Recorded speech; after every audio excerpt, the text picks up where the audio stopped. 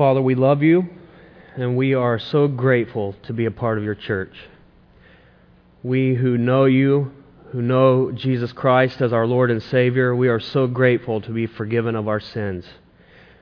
We are so grateful to be new creations in Christ Jesus, and we have come here today as a family of believers to thank you and to pour our hearts out in praise, to sing to you, Father. And I pray and I trust that it was pleasing, God, as we lifted our voices up to you today, and that truly you are here moving amongst your people. And now as your word goes forth, as we humble ourselves before the Bible, as we work our way through Acts chapter 5, God, I pray that you would bless that. I pray that you would bless us, God. Please speak to our hearts. I pray that you would reward the people who came here today. They came here to hear from you, God, and I pray that you would bless them for that you would meet with them. There are many different needs in this room right now. There are people who are hurting immensely, people who are frustrated and exhausted, people who are lost and desperately in need of you, Father. And there are people who have so many physical needs, relational needs, people who are addicted. There are countless issues, Father, and you know them all. And you are able, God, to minister to every person here today. There's nothing that is beyond your reach. So there is nothing that is too hard for you, nothing that is too far for you, God. And so we cry out to you, Lord. We need you. We need you, Lord. Every hour we need you. And so I pray that you would stir up our affections afresh for you now as we get into your word. I pray that you would minister to our hearts, and above all, you would be glorified, God. In Jesus' name, amen. I just want to say last week something that really ministered to me as we were working our way through Acts chapters 3 and 4, and I talked about it was very obvious to them that the apostles had been with Jesus. They were uneducated, untrained men, but one thing was obvious: they had been with the Lord. And I talked about how that's number one for us. We have to be in the Lord's presence. And I used the language being at the Lord's feet. And that's a little bit of Christianese. We talk about that. Mary and Martha, we all know the story about how they had Jesus into their home, and Martha was very busy serving the Lord, and she was frustrated that Mary wasn't helping her. Mary was in the area where Jesus was, and she was just sitting at his feet listening to what he had to say. And Martha asked the Lord to reprimand Mary and make her get in there and help her serve. And he said, you know what? You have busied yourself with many things, but she has chosen the best thing: to be there, to be at Jesus' feet, to hear from him, and to give him all of her attention. And so that's kind of what I was getting at, and that really spoke to me as I was thinking about that. I thought, I need to be in the Lord's presence more. Amen?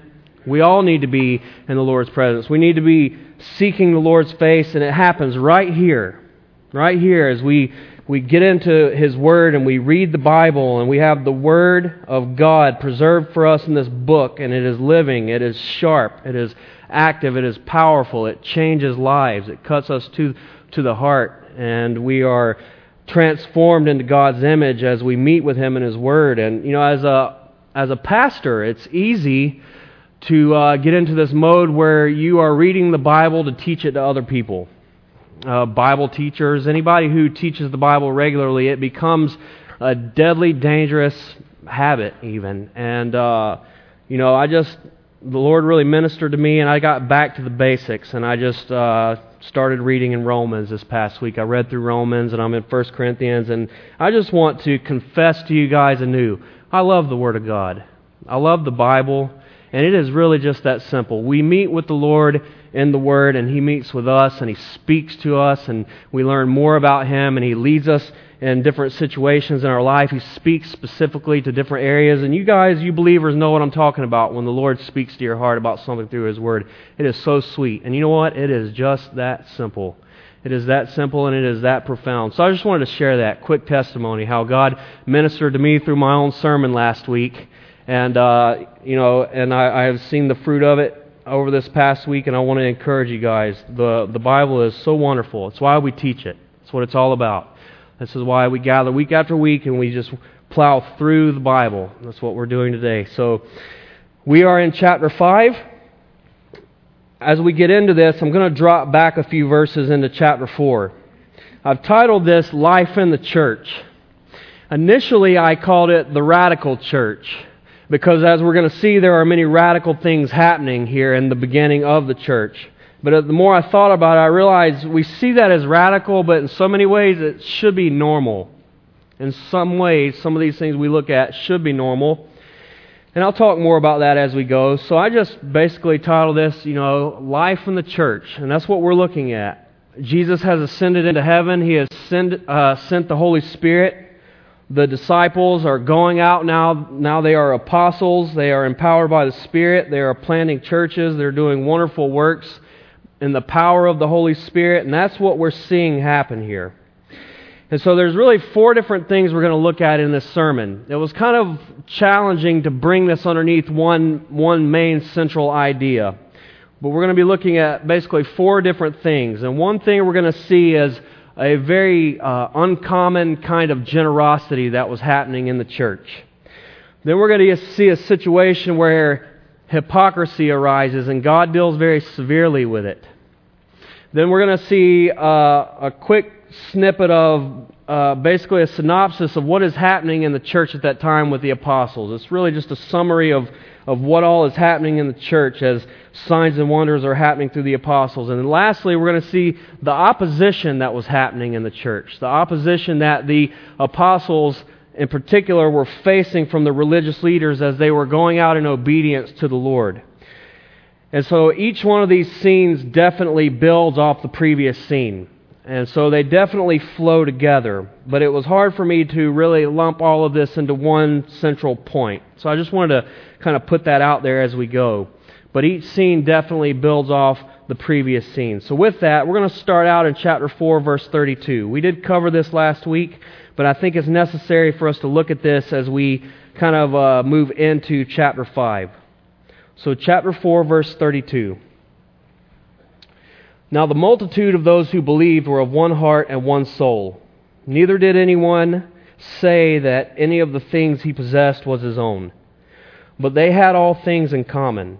And with great power the apostles gave witness to the resurrection of the Lord Jesus, and great grace was upon them all.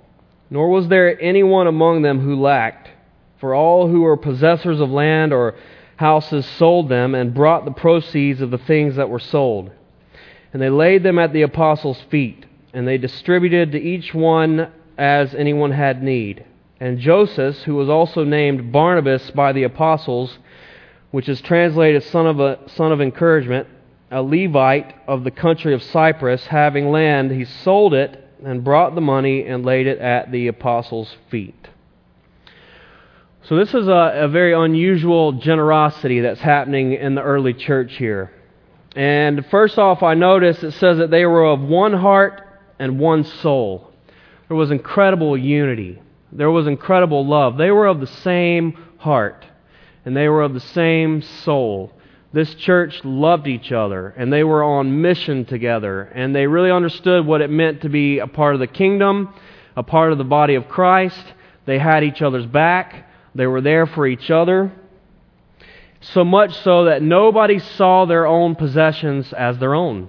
Whatever anyone had, they saw it as for anyone who had a need. Now that's pretty incredible. And I would say that it truly is a scriptural principle. It's called stewardship. And again, this is one of those Bible words, but the idea here is that whatever we have, it's been entrusted to us, and it's not necessarily our own. And sometimes we see this with business managers. Certain things have been placed into their care, and it's their job to protect it, whether it be finances, you name it, etc. It may be their job to invest it. It may be their job to try to multiply these funds, but the funds are not theirs. It belongs to their boss, whoever they're working for. They're simply a steward. Well, within the kingdom of God, within the church, we understand that whatever we have, it really is not ours. It's given to us by the Lord, and it's our job to understand what is God's desire for us regarding these things that He's given us. And it may be your time, It may be certain giftings that you have. It may be your finances. It could be your vehicle. It could be your home. God might be asking you to invite someone to live in your house. I mean, people do this kind of thing frequently, or to loan your car out, or to give somebody a ride, or to meet a financial need that somebody may be having, or to spend more time with somebody. Whatever the case may be, we have to understand that we're not living for ourselves, and whatever is ours, it's not ours ultimately. It belongs to God, and we have to take an account of that. Are we doing God's will with what has been entrusted to us?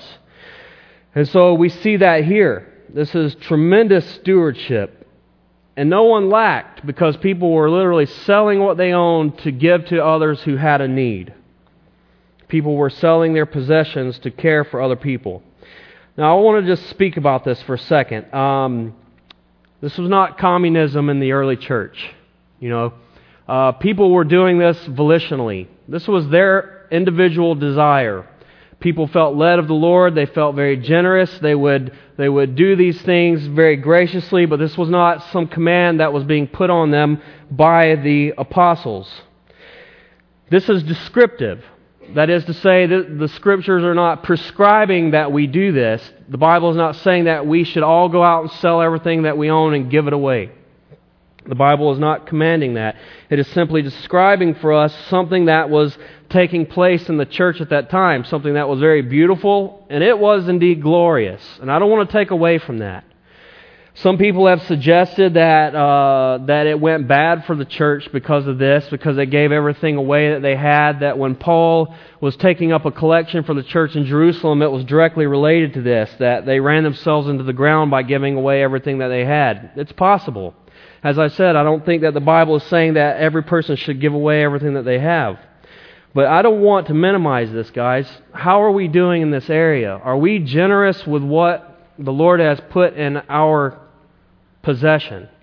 The things that we have been charged by the Lord to steward. How are we doing with this? Would you consider yourself generous? Do you have a light touch on the things that God has given to you? Are you willingly ready to give those things away if the Lord would have you, or are you clinging very tightly to it? I look at how the early church did. They had all things in common. That phrase, whatever was mine, it's anybody's. It's all of ours. They shared in all things. That was beautiful, and that was the state of the church. Now, that's the context for what happens as we move into chapter 5 here. So, chapter 5, verse 1, we're going to look at how God preserved purity in the church. Verse 1. But a certain man named Ananias, with Sapphira, his wife, sold a possession, and he kept back part of the proceeds. His wife also being aware of it, and brought a certain part and laid it at the apostles' feet. So now we meet Ananias and Sapphira. And they saw what was going on. They saw how people were selling their possessions and giving it to the apostles to distribute to the church. So they decided to do the same thing. So they had, what we find out later, it was land. They sold the land. They brought a portion to the apostles, gave it to them, but they kept back some for themselves. Now what is happening here is hypocrisy. And I want to talk more about this as we go, obviously, but ultimately what's happening here is that they didn't give everything that they had gotten for the land, but they gave the appearance as such. They claimed that they did. They claimed that they gave everything, all the proceeds that came from the land. It was hypocrisy. They were pretending to do something other than what they actually did. Now that is what hypocrisy is. That's what hypocrisy is. When it boils right down to it, it's being two-faced. It's wearing a mask. It's pretending to be something that you're not. Even to the point where you begin to shame and guilt other people potentially for not being that, when you yourself are not even that. That is hypocrisy in the ultimate sense. Now, Jesus hated hypocrisy.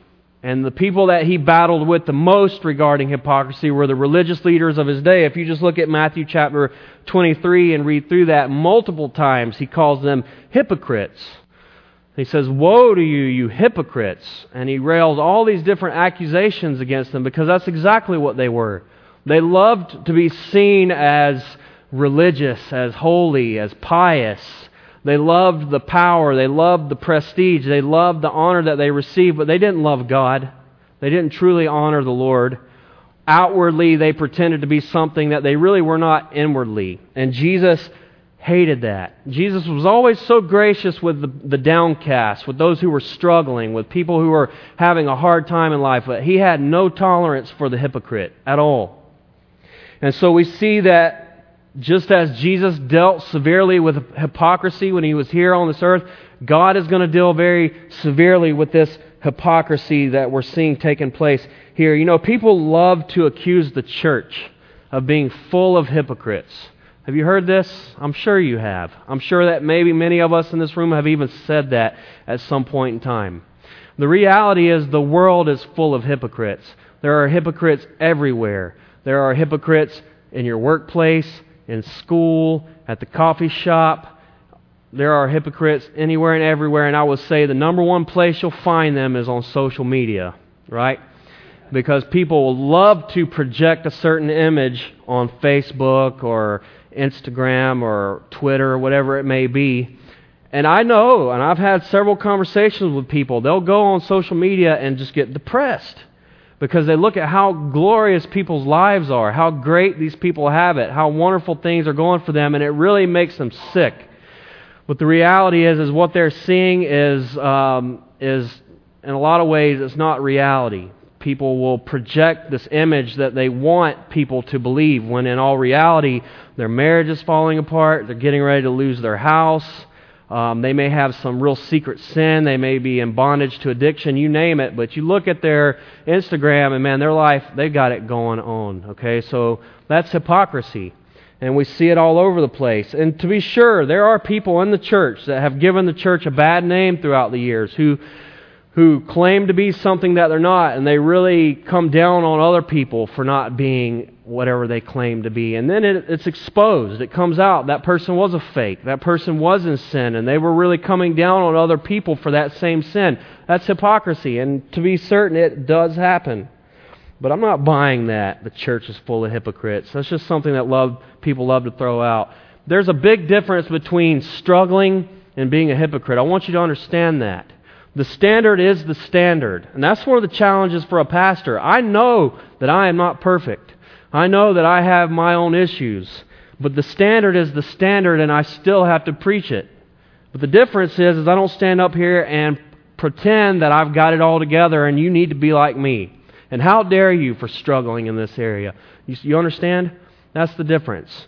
And so we're not claiming to be anything that we're not. We know that, but for the grace of God, there go we, right? We understand how desperately in need of Him we are, and that without God we can do nothing. And so none of us are perfect. We don't claim to be. But there was real hypocrisy going on here, and it was going to get dealt with. And I would say that what that really boils down to is God desires purity in His church. You understand that? I want to repeat that. God desires purity in His church. And here in the very beginning of the church, He made that crystal clear. It was a very unusual and unique time in the early church. And I want to talk about that as we go. But we see very clearly how God feels about certain things. And we're going to see what God thinks about hypocrisy. So, moving on, verse 3. But Peter said, Ananias, why has Satan filled your heart to lie to the Holy Spirit and to keep back part of the price of the land for yourself? While it remained, was it not your own? And after it was sold, was it not your own in your own control? Why have you conceived this thing in your heart? You have not lied to men, but to God. Then Ananias, hearing these words, fell down and breathed his last. So great fear came upon all those who heard these things, and the young men arose and wrapped him up, carried him out, and buried him. So Peter asked Ananias, why has Satan filled your heart to lie? You have lied to the Holy Spirit. You have kept back part of the price. That's interesting language that Peter uses to suggest that Satan had filled his heart. Had he? I don't know. Literally, the scriptures do say that Satan entered Judas and he went out and he betrayed Jesus. But nonetheless, I think what's more significant here, who did Ananias lie to? The Holy Spirit, right? Ananias was, I'm sure, convinced that he was being deceptive with Peter, but perhaps he had not considered that ultimately he was lying to God. And that's what Peter said in verse 3, you have lied to the Holy Spirit. In verse 4, he says, you have not lied to men, but you have lied to God. We'll talk more about it in a minute. But I want to say this. Peter makes it very clear that their property was their own to do with it what they wished. They didn't have to sell the property, period. Peter makes that very clear. You didn't have to sell it. It was yours. And secondly, when you sold it, you didn't have to give the proceeds to the church. They didn't have to do that. That was their own choice. But they should not have given it and lied about it and played the hypocrite. And God was not going to tolerate that. And God took that very personally. That sin was a grievous sin against God Himself. And God dealt very severely with Ananias, and Ananias died. And great fear came upon the people who saw this, understandably so. I mean, could you imagine such a thing?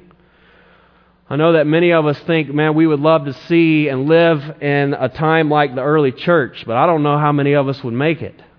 You know, it was serious, very serious. So now they're going to address his wife, Sapphira. She wasn't here at this point, but she comes in now, verse 7. Now it was about 3 hours later when his wife came in, not knowing what had happened, and Peter answered her, tell me whether you sold the land for so much. She said, yes, for so much. Then Peter said to her, how is it that you have agreed together to test the Spirit of the Lord? Look, the feet of those who have buried your husband are at the door, and they will carry you out. Then immediately she fell down at his feet and breathed her last. And the young men came in and found her dead, and carrying her out, buried her by her husband. So great fear came upon all the church and upon all who heard these things. So now Peter puts her to the test, and he says, so tell me, did you sell the land for such and such a price? And she said, yes, I did. And then Peter said, how is it that you have conspired to test the Spirit of the Lord? And then she falls down dead. And I think this is a very biblical principle, guys, and we got to understand this, that our sin ultimately is against God. And David said it well when he said, against you and you alone have I sinned. And it's important for us to allow that to sink in for a second. In 1 Samuel chapter 8, verse 7, you know, the people wanted a king. The people of Israel, they wanted a king instead of God to rule over them. And so God said to Samuel here, I have it in your notes, the Lord said to Samuel, heed the voice of the people in all that they say to you. For they have not rejected you, they have rejected me, that I should not reign over them. So Samuel was the prophet of the day. He was the judge. He was the priest. He was basically the leader of the nation under God. They were a theocracy. That means they were led by God. It was a theocratic kingdom. But they wanted a king like all the other nations. And Samuel was grieved about this. And God said to Samuel, Samuel, they haven't rejected you. They've rejected me. God takes things very seriously. You remember when Saul of Tarsus was persecuting the church and he was struck down on the road to Damascus by a blinding light, and Jesus spoke to him. He said, Saul, Saul, why are you persecuting me? Why are you persecuting me? So God takes these things seriously, and our sin is an affront to God Himself. And God will have a holy church, period. And so great fear came upon the church when they saw this. Again, we see that phrase. And rightfully so. Wouldn't you say? That was something to be afraid of. So I guess I just want to speak to the people in the room right now who are wearing a mask. Because undoubtedly there are a few. And there is... God desires that you would take off the mask and that you would confess your sins and that you would get right with God and that you would walk in the light as He is in the light. Amen?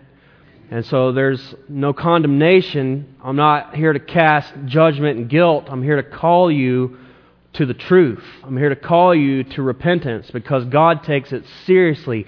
And God will have a holy church. He will have a pure church. And nothing less will do. And so I don't know who you are, but you know who you are, and God knows who you are. And He's speaking to your heart right now. And you're going to have time at the end of the service to do business with God and to get right. And I want to urge you, I want to plead with you by the mercies of God that you would do that.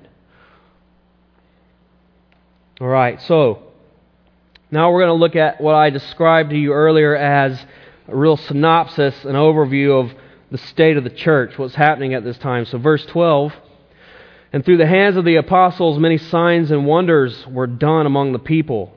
And they were all with one accord in Solomon's porch. Yet none of the rest dared join them. But the people esteemed them highly. And believers were increasingly added to the Lord. Multitudes of both men and women, so that they brought the sick out into the streets and laid them on beds and couches, that at least the shadow of Peter passing by might fall on some of them. Also a multitude gathered from the surrounding cities to Jerusalem, bringing sick people and those who were tormented by unclean spirits, and they were all healed. So there were many signs and wonders happening at this time. There were sick people, spiritually afflicted people, people who had evil spirits, and they were being healed, they were being cast out. We're told that the apostles were there on Solomon's porch in one accord. They were on the temple precinct, the temple compound. This was like a porch, Solomon's porch. It's a portico. It's basically a roof that's supported by pillars. That's right there by the court of the Gentiles. So that seems to be an area where they were spending quite a bit of time. And this is a really interesting phrase. He said that no one dared to join them. They were esteemed very highly. There was a real fear there. And what I believe this is saying is there really was not a mixed multitude here. The church was the church, and the unbelievers were scared of the church. The unbelieving people had a real respect, a real fear for the church and the apostles. And so they really didn't mingle together. And the church was growing exponentially. God was saving people, and the church was growing. But there really wasn't a mix of believers and unbelievers. And the people really feared them. They esteemed them greatly. And many people were being added to the Lord. And so that was really what was happening. This was a very unique time in church history. You know, Acts covers about 30 years of history. And you might be tempted to think as you read through this that there were just miracles happening all the time. And to be certain, there were mighty works happening. But as you look at the Bible overall, from cover to cover, miracles are not as prevalent as you might think at first. There are really 3 periods throughout biblical history where miracles like this are happening. And that was with Moses and Joshua, Elijah and Elisha, and then Jesus and the apostles. And that really corresponds with the law, the prophets, and then the New Testament writings.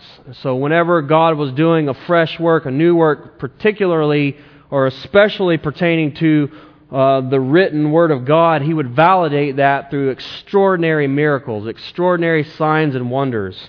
And so that's what we see happening here. But even as time goes on in the book of Acts, we see these things happening less and less.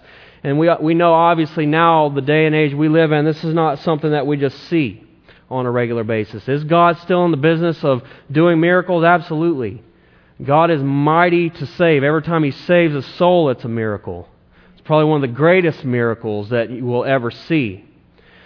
And I do believe that around the world, in many places, God is doing extraordinary works, but this is not necessarily something that we just see happening all the time anymore, at least in this stage in the game. But this was a very extraordinary and special, unique time and work that God was doing in the church. So now we're going to move into this last part. We're going to look at the opposition that the church experienced. The opposition that was happening, especially against the apostles. So now they're doing all of these things. They're at the temple. You'll remember that in chapter 4 when they kind of went toe-to-toe with the religious leaders, the Sanhedrin and the high priest. They were there at the temple, and I talked about how the temple really belonged to the Sadducean party at that time, and that the high priest really ran with the Sadducees, as opposed to the Pharisees. The Sadducees were the ones that were really there at the temple. And so we're going to see here in verse 17, then the high priest rose up, and all those who were with him, which is the sect of the Sadducees, and they were filled with indignation. And they laid their hands on the apostles and put them in the common prison. But at night an angel of the Lord opened the prison doors and brought them out and said, "Go stand in the temple and speak to the people all the words of this life." And when they heard that, they entered the temple early in the morning and taught. But the high priest and those with him came and called the council together with all the elders of the children of Israel, and sent to the prison to have them brought. So here we have the high priest and the Sadducees. They're back on the scene, and they are angry. They are filled with indignation. And they had the apostles arrested, and they're taken to jail. But over the course of the night, they're actually released from jail by this angel. 3 times in the book of Acts, we see something similar to this. They're released from prison, or the place shakes and the cell opens up. And so this is one of 3 times that we kind of see that happen.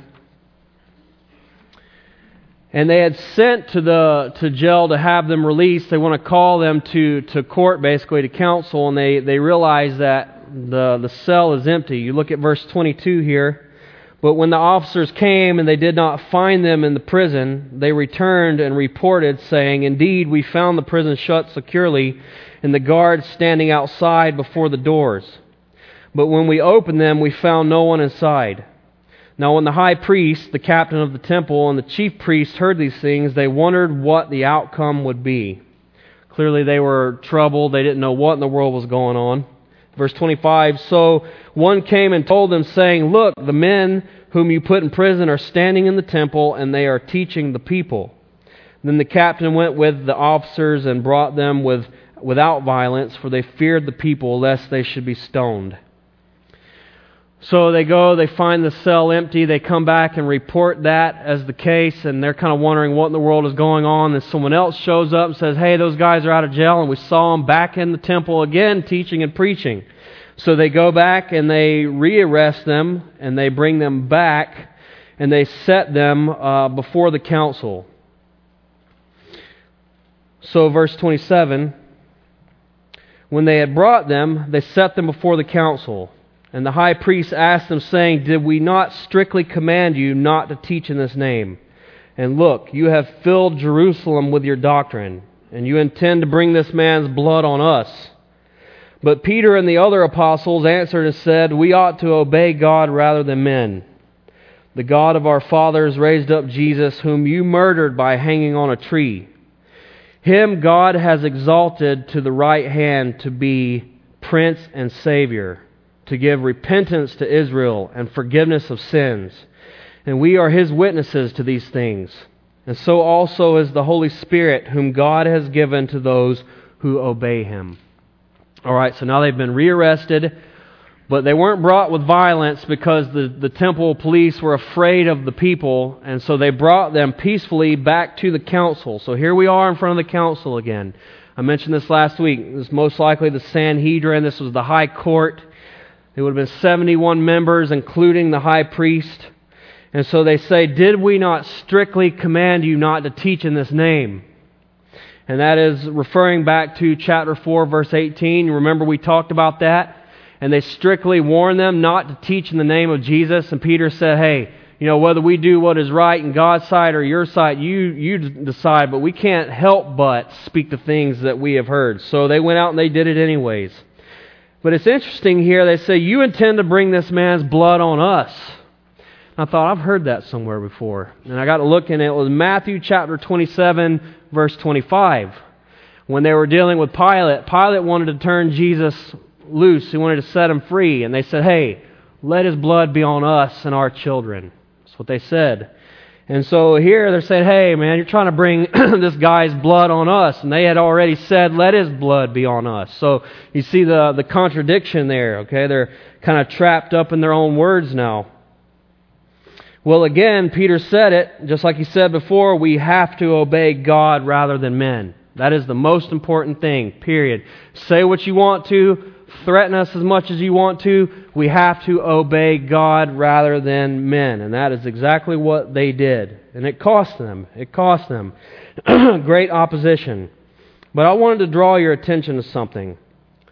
In verse 30 and on, really, Peter gives another concise gospel message here, really. Verse 30 says, "The God of our fathers raised up Jesus, whom you murdered by hanging on a tree." So Jesus was crucified. He was hung on the cross, but God raised Him from the dead.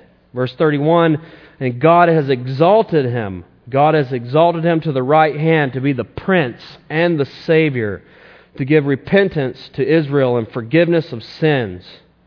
And we are witnesses to these things. So also is the Holy Spirit, whom God has given to those who obey Him." So Peter was just a gospel preaching machine. He was preaching to the council. He was preaching to the people. He would get rearrested. He would preach to the council again. They're going to go back out and preach to the people. They could not be stopped. They would not be stopped. And I love the gospel message. And it should never get old to those of us who have been saved. You know, and I need the gospel today more than I have ever needed it. I needed the gospel when I was saved, when I was born again, and I still lean on the good news of God. I still lean on the gospel to this very day, to this present hour. And so I just wanted to take a quick minute to talk about the glory of the cross and that of the gospel. And you guys have heard me say it many times over, and you will hear me say it many times again. God so loved the world.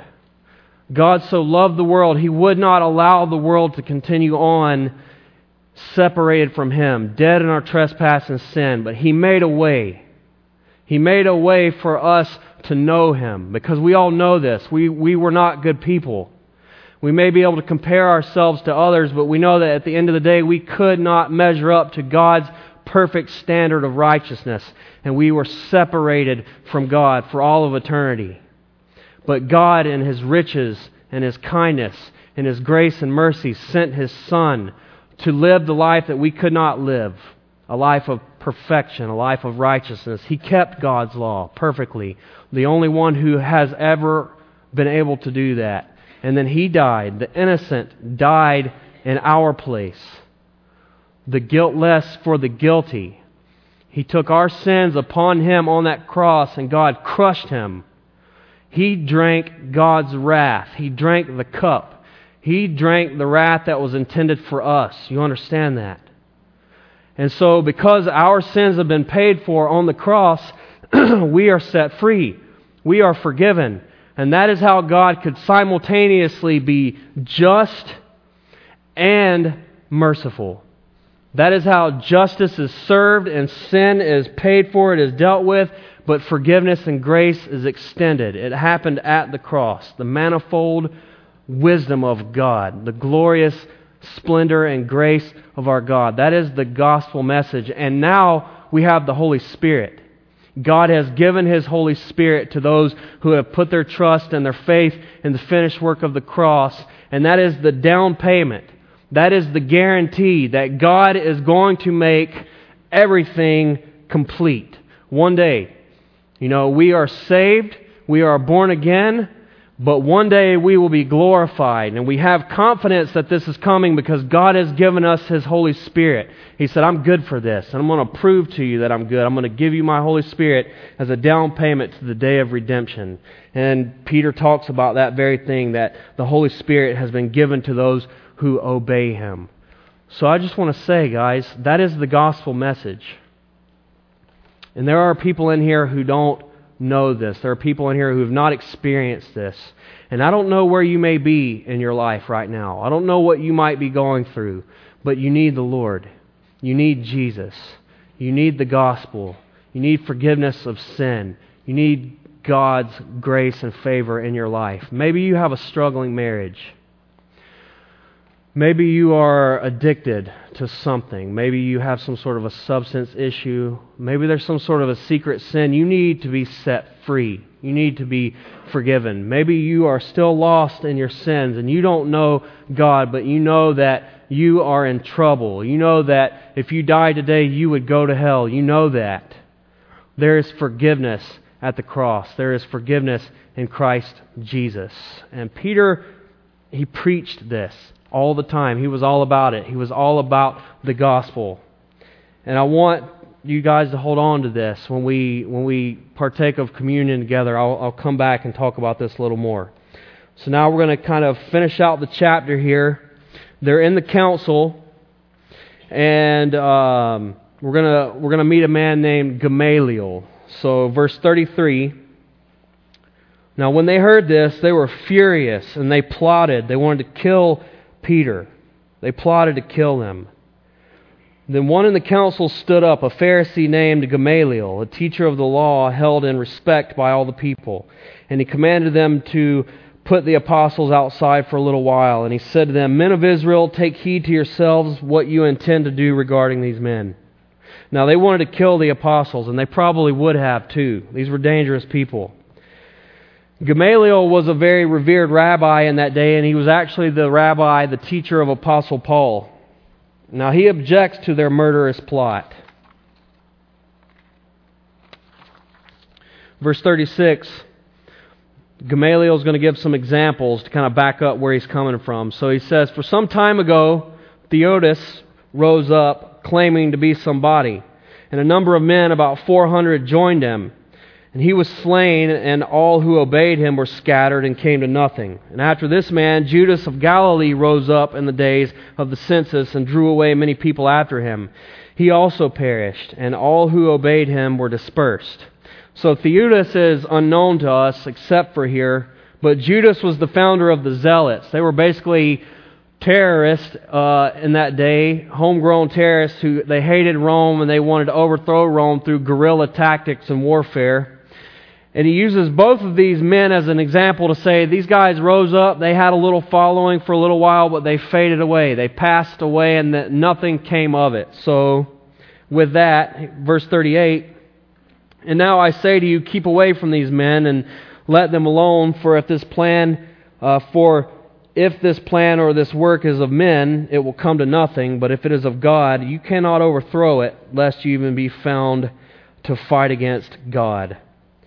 And so Gamaliel is saying, look, this has happened before where guys have risen up and they came to nothing, and it's very likely that this could happen again, so just let it go. There's no need to kill these guys. And if it is of God, you might be found to fight against God anyways, and you certainly don't want to do that. So Gamaliel's trying to encourage them, just let it go, don't kill them, turn these guys loose. And this certainly seems like good wisdom, and it's very likely that this is God moving to save the lives of the apostles, and that is good wisdom, generally speaking. When we approach something to truly try to understand if God is in something, we certainly don't want to be found fighting against God. And sometimes we overthink things or we overreact, and certain situations will probably amount to nothing anyway. So that was kind of his stance. And so verse 40, "They agreed with him, and when they had called for the apostles and beaten them, they commanded that they should not speak in the name of Jesus, and they let them go. So they departed from the presence of the council, rejoicing that they were counted worthy to suffer shame for his name. And daily in the temple and in every house they did not cease teaching and preaching Jesus as the Christ." So the council agreed. They said, okay, but they still beat him. They didn't kill him, but they still beat him up before they let him go.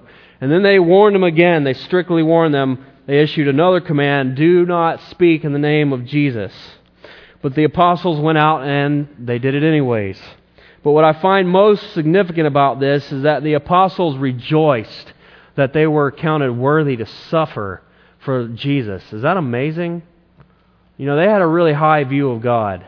I think we have the smallest little thing happen and we think, why God? And we're challenging God's goodness and God's love, but they suffered, they were beaten, and they rejoiced that they were worthy to suffer like their Lord did. that they were counted worthy to suffer. I love that. I appreciate that high view that they had of God, and they continued teaching and preaching Jesus as the Christ. They weren't going to be stopped. Amen. They continued on preaching and teaching in obedience to the Lord, counting even suffering as something to rejoice in.